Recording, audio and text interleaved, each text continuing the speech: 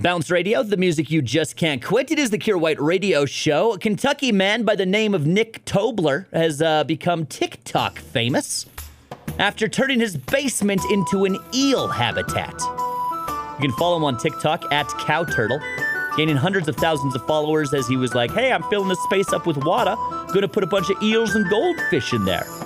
Now has apparently 11 or 12 American eels alongside a bunch of lungfish from Australia, goldfish. He even has pet tarantulas. One thing I can almost guarantee Nick Tobler doesn't have, though, is a girlfriend. Bounce Radio.